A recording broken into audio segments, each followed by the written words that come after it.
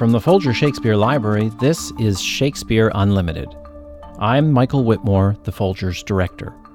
This podcast is called I Will Assume Thy Part in Some Disguise. We think we know what people were like in the past. Through whatever means we have, each of us develops images in our heads of, say, the Puritans or the ancient Greeks. When we delve into small corners of the past, though, there are often revelations that can completely upend the stereotypes we hold dear. That's what we'll be doing in this podcast. You probably have an image in your head of the Victorians, a straight-laced world with a rigid set of gender roles. We probably think we know what a society like that would make of an actress who spent her career playing male roles and, in her personal life, showing no interest in men. She'd be shunned. She'd be outcast, right? Well, no, actually. Wrong. We're going to hear now about Charlotte Cushman, among the most renowned American performers of Shakespeare in the Victorian era. And if you've never heard of Charlotte Cushman, don't worry. There's a reason for that, too. Lisa Merrill, a professor in the Department of Performance Studies at Hofstra University, has written a book about Cushman. Its title is When Romeo Was a Woman. She's interviewed by Rebecca Shear. So I'd like to start actually at the end of this story and then jump back to the beginning. Can you convey to us just what an enormous star Charlotte Cushman was when she died in 1876? Sure. It's really remarkable. I'm convinced she was the most celebrated woman in the English-speaking world because she had been seen by millions of audience members in both the United States and in Britain during all of her years on stage. And she was an icon for Americans. They had parades celebrating her. So her importance as a cultural figure was really unprecedented. But she was best known for playing men on stage. Is that correct? Yes. She played male characters and strong female characters. It's the male characters most unusual to us, though. Well, how common was it during this period for women to portray men on stage? Well, that's the interesting bit. It wasn't that uncommon at this moment in time for women to play men on stage. But part of what I found is it wasn't just the fact of playing male characters, but the way that Cushman did it that really is what we can attribute to her fame. So the other women who played what were called breeches parts at the time, women wearing male clothes, were, to a person, conventionally attractive women. And remember the clothing at this time. Women were wearing large skirts. It's only wearing breeches that you could actually see a woman's legs. And so the leg shows that most breeches parts allowed were ways for women to titillate the men in the audience. Now, Cushman did none of that. And that's part of why she was remarkable. So, yes, it's playing the male roles, but it's also the way that she played them. Well, when and where did she start playing these male roles? Do we know? Yeah, I think so. Pretty early in her career. Starting in the 1830s, when she was very first on stage, 1836, she started out singing and failed as an opera singer, and then went on to the legitimate stage. She came to New York, and then the theater in which she was performing was burnt down. She had a short run in Albany and immediately started playing male characters. And most of them were in melodramas, not well-known characters, but she was really well-received. And part of that, I think, is that she made no attempt to titillate the men in the audience. And that was remarkable, to have a woman in breeches playing a male character and allowing her to be seen as masculine rather than, as a woman being very flirtatious and exposing more of herself in these clothes. And what roles did she play as a man? Well, Romeo was her most successful and the most famous, and she started that pretty early in her career. She was just about 21 when she first played Romeo. And later on in her life, she played Hamlet, and she played Wolsey in terms of the Shakespearean characters that she played. She also played male characters in some other melodramas and competed with male actors like Edwin Forrest. in her Shakespearean characters, but also in melodramas. So Forrest was well known for playing a melodramatic character, Claude Melnotte, and immediately after he did that, she did it too. You mentioned she was well known for playing Romeo. Didn't Queen Victoria once say that when Charlotte Cushman played Romeo, the Queen couldn't believe it was a woman playing the part? Yes, yes. And Victoria wasn't alone. Many people who saw Cushman's Romeo initially were found it remarkable that it was a woman. Cushman was tall for the time. She was 5'6", so she was a large woman. She had a strong jaw. She moved around very forcefully on stage, and that was unusual then, too. This was the time when most performances, Shakespearean and otherwise, were done in a declamatory style where performers would, just like public speakers, would take a pose and they would orate on stage. And Cushman said to an actor friend once that she wasn't attractive enough to stand there and pose, so she had to move around. And she did. I mean, she fenced as Romeo. And she jumped all around the stage. It was very unusual in terms of a performance style. You mentioned something so fascinating about this particular time period. You say it was a time when people could largely accept the realism of a female Romeo. But at the same time, they saw women who had professional careers as being what you call unsexed. Can you explain that? Yes, certainly. The people who objected to Cushman, and while she had remarkable amount of fans, there were people who objected to her, but also objected to women in any other kind of professional or assertive roles. I mean, women on stage, there were so few careers open to women, and on stage, a woman could compete financially with a male so there were people who considered it unnatural that she was as assertive as she was. She demanded to be paid exactly what male actors were paid as soon as she became successful, which was remarkable. No women did that at the time. She managed her own career. And so there were people who objected to those aspects of her life. I think there's something so intriguing about Cushman's story having to do with her relationships. She was never known to have a relationship with a man. Can you talk about all the aspects of that, both the lack of knowledge when it came to same-sex relationships at that time, and then also what it said about an actress that she wasn't seen as caring about men? Yeah, and I think that's really, we can attribute a lot of her success to that fact. So at this time period, the mid-19th century, actresses are equated with prostitutes often. So this is a disreputable, not only don't women pursue a range of other careers, but the idea that you could pay to see a woman and a woman's body on stage was highly suspect. And because actresses are equated with prostitutes, a woman who's on stage and has no discernible connection with any male suitors, ironically, is a moral paragon. And people considered that she uplifted the state of the American stage. It's ironic to consider that today, right? That it's her relationships, the absence of relationships with men that are the signifiers of her respectability for the mid-19th century audience. Well, there's this idea you mentioned in your book that respectable women lacked carnal motivation. Mm-hmm. What does that mean? Well, in terms of the development of notions about sex and bodies and sexuality, it was generally conceived in the 18th and 19th century that women, at least respectable women, were incapable of feeling sexual desire. I mean, it sounds ridiculous to us now. And in fact, they considered it a vile aspersion to suggest that women could feel any sexual desire at all. So, therefore, women who spent their lives with other women were blameless, and Cushman was the epitome of that. Some of the most enduring icons of Charlotte Cushman's career are pictures and figurines of her playing Romeo, while her sister is playing Juliet, her sister Susan. Right. Let's talk about that performance because you spend an entire chapter on it in your book. She did this, or they did this, when and where?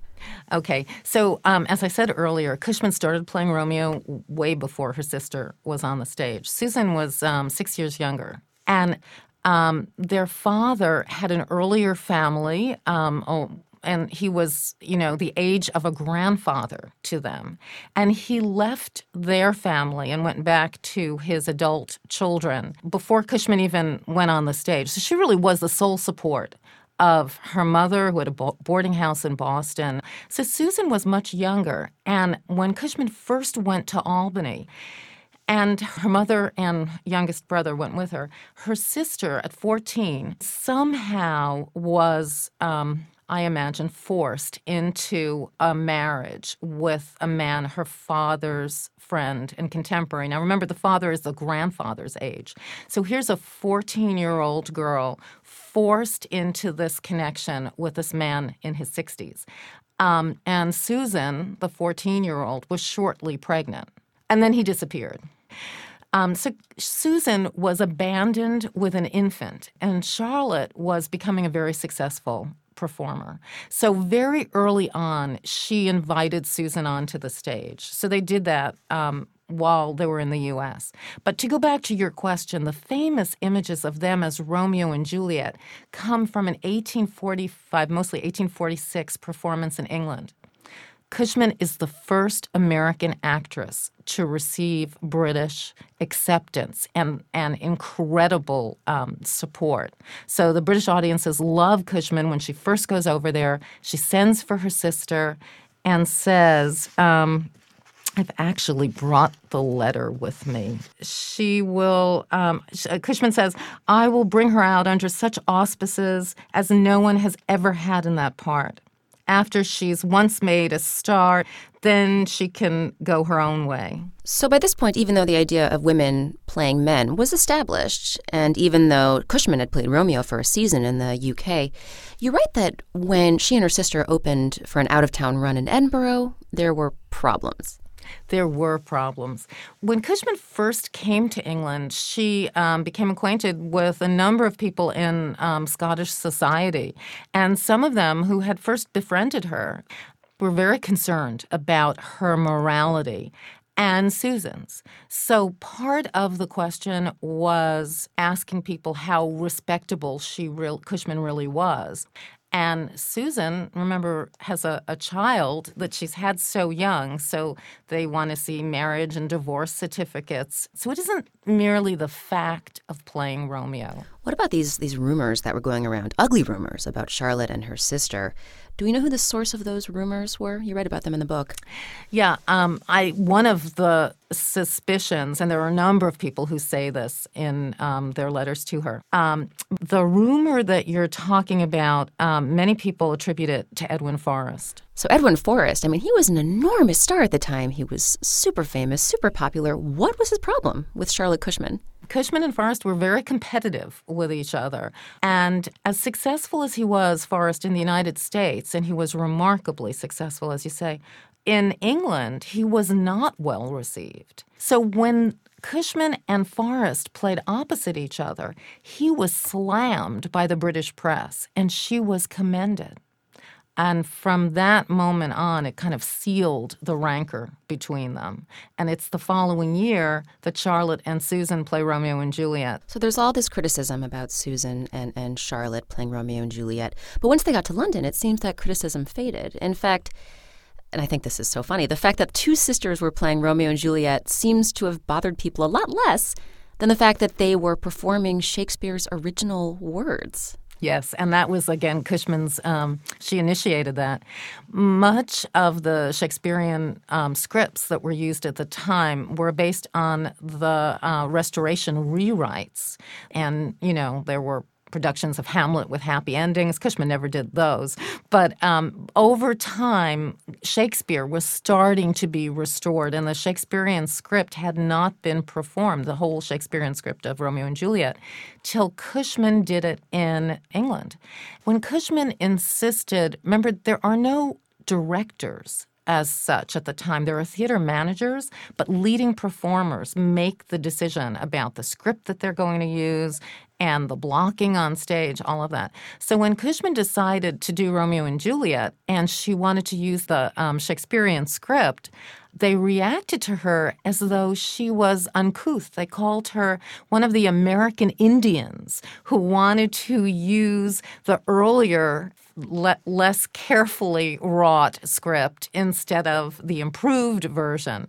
But people who were purists, once they saw the entire Shakespeare script on stage, celebrated her for that. There was a movement just starting at the time, and she was really in the heart of that. Can you give us a sense of the critical acclaim that Charlotte got for this particular performance as Romeo? Oh, it was remarkable.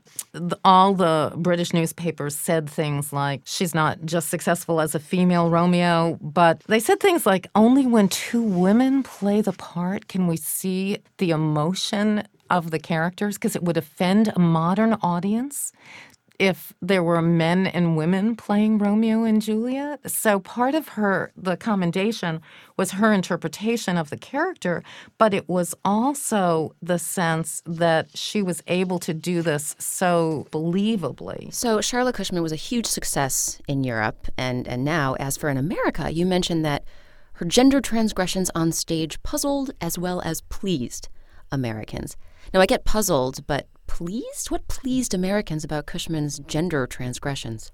Well, Cushman I liken her to other celebrated people in our century who are only known by one name. Like Madonna of the 19th century, the newspapers would have as big headlines, "Our Charlotte returns," whenever she came back. And everyone knew who our Charlotte was.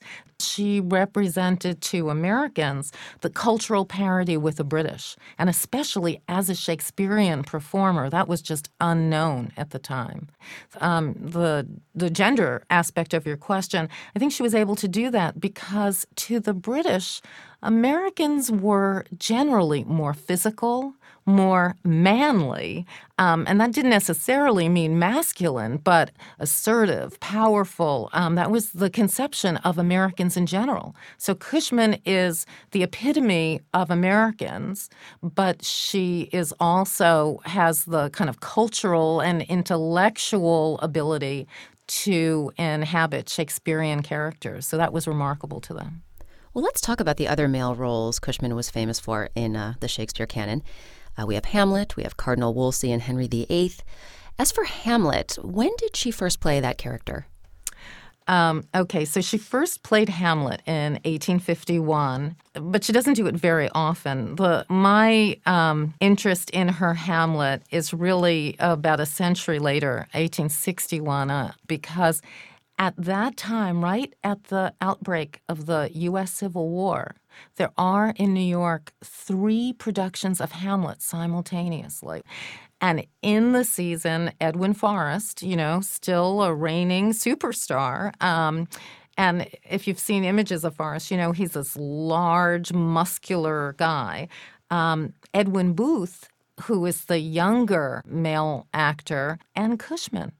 And so part of what I think is that there's a crisis of masculinity at the outset of the American Civil War that you can see in these 3 very accomplished forms of Hamlet that are all equally successful. And that's what's so remarkable about them, that they're happening simultaneously.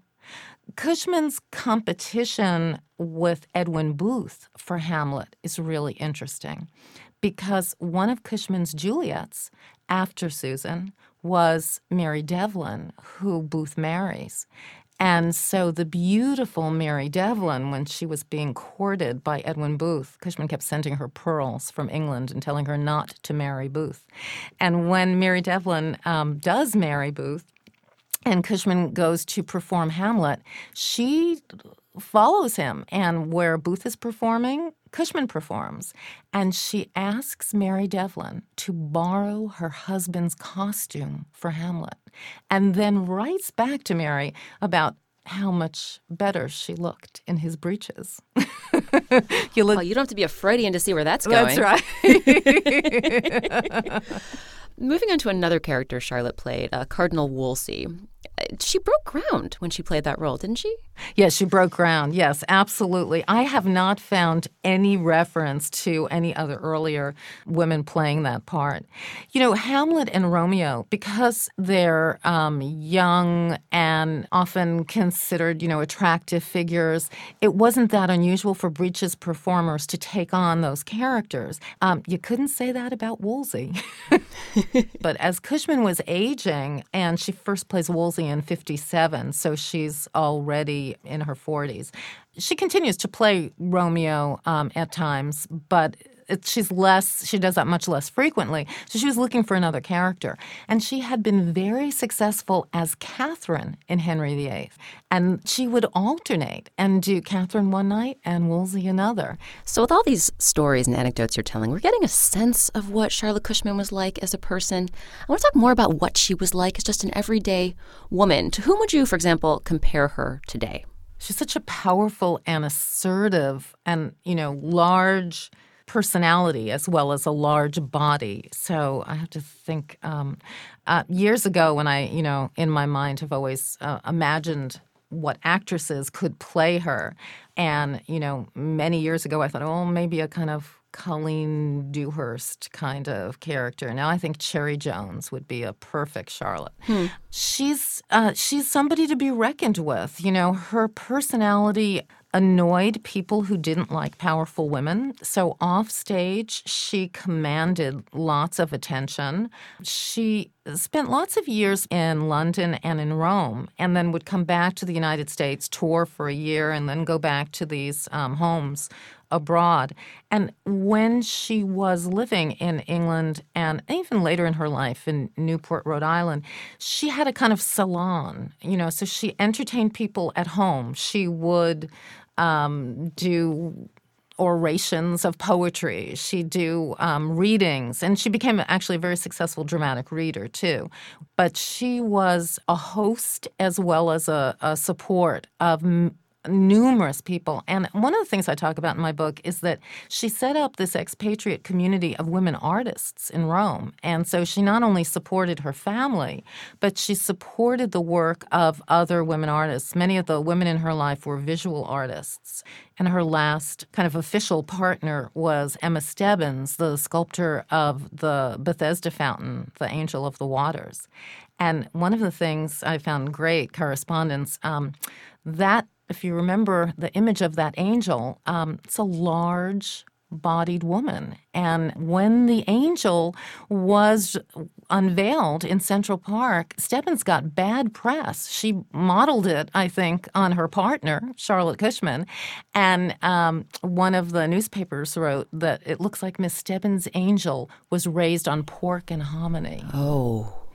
I love that Tony Kushner used the image of that angel in Angels of America, and I don't know if he knew that this was, the result of this incredible relationship between these two women. Well, let's talk more explicitly about Charlotte Cushman's sexuality. Sure. She was seen by the outside world as asexual, but you've certainly seen enough evidence in her letters to confirm that she was indeed a lesbian, right? Yeah. I mean, if you hear hesitancy in my voice, it's only because that term wasn't used at that time. But women were the emotional and, I believe, sensual, sexual center of her life. She described herself as married to Emma Stebbins in some of her letters. And she says that in a letter to another younger woman who she's also having a very passionate relationship with. So Cushman had female partners all her life and also sometimes simultaneous relationships with much younger women. But she's very strategic about her correspondence, though. And so the collection of letters that I will be publishing is called Burn This Letter, because Cushman wrote atop some of the letters that were the most passionate to burn the letter. And even though women and men write very sentimental, romantic, same-sex correspondence at the time, I think Cushman's are decidedly different because she's so strategic. She says things like, if anyone were to see us, that would be the end. Now, you have a theory as to how Cushman's sexuality was read immediately after her death. In your book, don't you say that Cushman disappeared because of homophobia? Yes, I think so. Immediately after her death, she was celebrated. Every Boston paper published sermons in churches about lessons to be learned from the life of Charlotte Cushman. She was considered so respectable and so renowned. But at the same time, as people start becoming more aware of the possibility of sexual desire between women, her celebrity changes. Havelock Ellis in the 1890s writes that women are, in fact, capable of sexual feelings. And certainly by the time of Freud, where any kind of same-sex desire is considered some sort of, infantile problem and not an intersex possibility. And theater historians do the same thing. By the few decades afterward, she's described as having a loveless life. I also think it has to do, certainly homophobia, but also a kind of misogyny because, as I said, she's not a conventionally attractive woman. And so when there are people looking back who haven't seen her live and on stage, seeing this conventionally unattractive, powerful, large woman who would be read as a very much a kind of butch woman now, they're very dismissive of her. And so she gets written out as a kind of laughingstock. Wow. Yeah. It's remarkable, right? Her celebrity, to some extent, her lifetime, is due to the way that she experiences herself and her relationships with women, and then posthumously, that's the cause for her disappearance. Well, as a Shakespearean performer, where do you think Charlotte Cushman, what is her place in the pantheon of Shakespearean actors, do you think? Certainly in the 19th century, she's the epitome of the leading Shakespearean female performer. It's Fanny Kemble and Charlotte Cushman. And I think that you can see that in the fact that the Staffordshire figurine of Romeo and Juliet is Cushman and Susan. I mean, and these were widely produced and on the mantles of middle-class houses. So there's really very few, I can't think of many competitors. I guess immediately afterward, a couple of decades, we have Sarah Bernhardt. And if you think about the kind of iconic perception people have of Bernhardt as the epitome of powerful, successful woman on stage, that's what Cushman was. There was just simply no competition. The only competition at all was Fanny Kemble. And Cushman's on stage for decades, and Kemble, retires very early. And yet when you compare her with, or when you mention Bernhardt is now a household name, right. But Charlotte Cushman, not so much. Right. And when you think about it, Bernhardt played male characters. Bernhardt was a pretty famous Hamlet. But women who did that and, were known to have relationships with men, were able to get away with that. And Cushman was remarkable. But, even before she died, when she officially retired in New York in 1874, there was a fireworks display, and they had a military escort. William Cullen Bryant did a poem to her. So her importance as a cultural figure was really unprecedented. She wasn't just known as an actress. She was known as really a representative of American culture, and so she was so successful in that regard. Lisa Merrill is a professor in the Department of Performance Studies at Hofstra University. Her book about Charlotte Cushman, titled When Romeo Was a Woman, was published by the University of Michigan Press in 2000. She was interviewed by Rebecca Shear. I Will Assume Thy Part in Some Disguise was produced by Richard Paul. Garland Scott is the associate producer. It was edited by Gail Kern-Pastor and Esther Farrington. We had help from Larry Josephson and Robert Auld. Shakespeare Unlimited comes to you from the Folger Shakespeare Library. Home to the world's largest Shakespeare collection, the Folger is dedicated to advancing knowledge in the arts. You can find more about the Folger at our website, folger.edu. For the Folger Shakespeare Library, I'm Folger Director Michael Whitmore.